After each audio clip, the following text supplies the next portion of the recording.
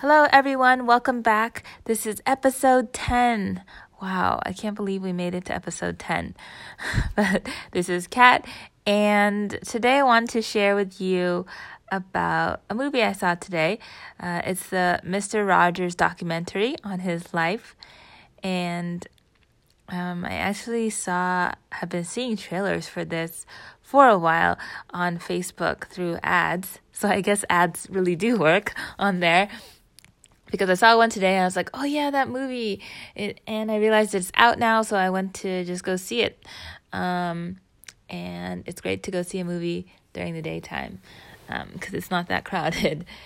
And one reason why I wanted to see this movie is because I think my friend mentioned to me like, oh, you should check out Mr. Rogers' work and stuff, because my work with like my children's book, like I wanted to teach a life lesson to kids, and Mr. Rogers was also trying to do that as well, in terms of teaching kids like good morals and good character, through his songs and just the episodes of his Mr. Rogers' Neighborhood show, or I don't remember the name of his show, but yeah, it was through television. And so I was inspired to know more about kind of what was he thinking and his process behind it and stuff. So that's why I was curious to see the movie.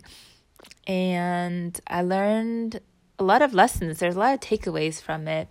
I would say, for one, like he was actually going to go into seminary to like become a pastor or something, but then he got intrigued by television at that time, and he was seeing how like the other programming on television for kids was kind of like silly stuff, like just intending on making them laugh, like throwing pies in people's faces and stuff, and slipping and falling and just doing dumb things. And he saw TV as an opportunity to really reach kids in all these different homes. And so it was pretty cool that he saw that opportunity, and he actually started with a different show called Children's Corner before he went on to Mr. Rogers' Neighborhood. And then he came up with like using puppets as well. And what's incredible is that he composes the music, the songs. He also is the lead actor. He's also the producer. He also writes the scripts. He's also the voice of all those different puppets. It's pretty crazy that he does all that. And so that was one thing I didn't know. And in some ways, it made me feel like, oh, it's okay that I have all these interests. Because, like when you're just starting off as an entrepreneur, you're kind of doing all these things on your own, like writing, and like I edit my own videos for YouTube and all this stuff. And in an earlier episode of this podcast, I was talking about, writing my own songs. And so I feel like our culture kind of tries to pigeonhole us into like, oh, what's your job title? Like, what's the one thing you focus on? But I don't know. I feel like I have a lot of different interests, and I like that variety.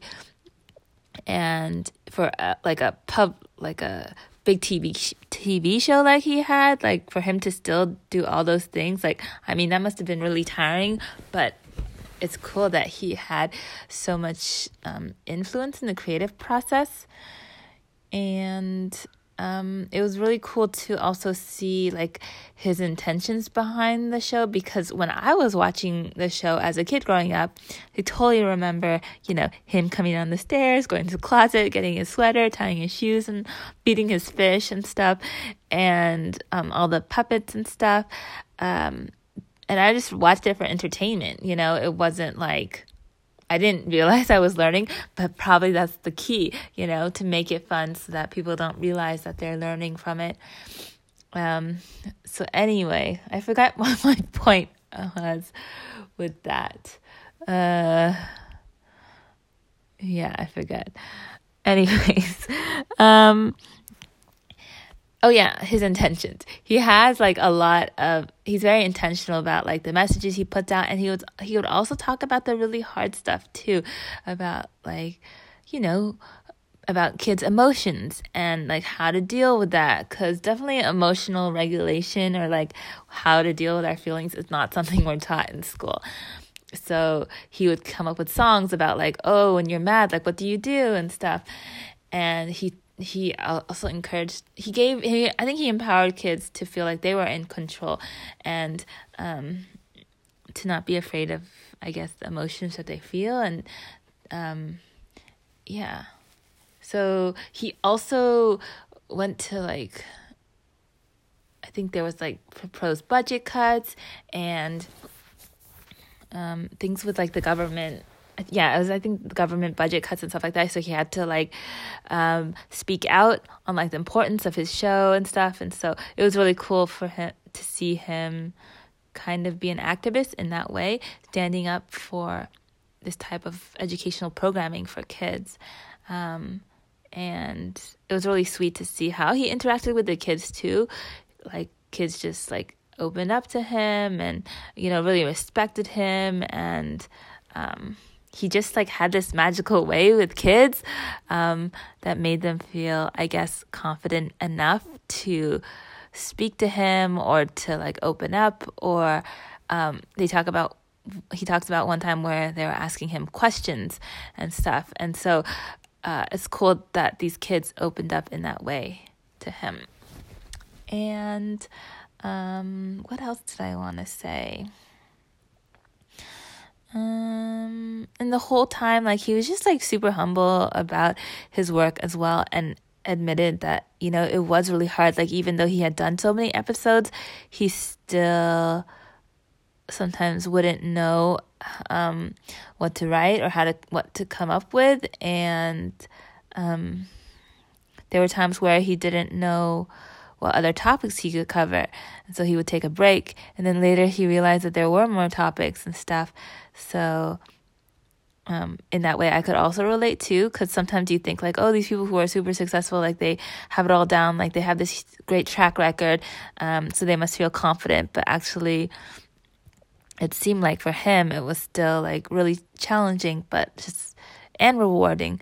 But yeah, it wasn't like it just came naturally to him or really easy. So I guess that just makes me feel like, everything that I'm feeling now is just like part of the process.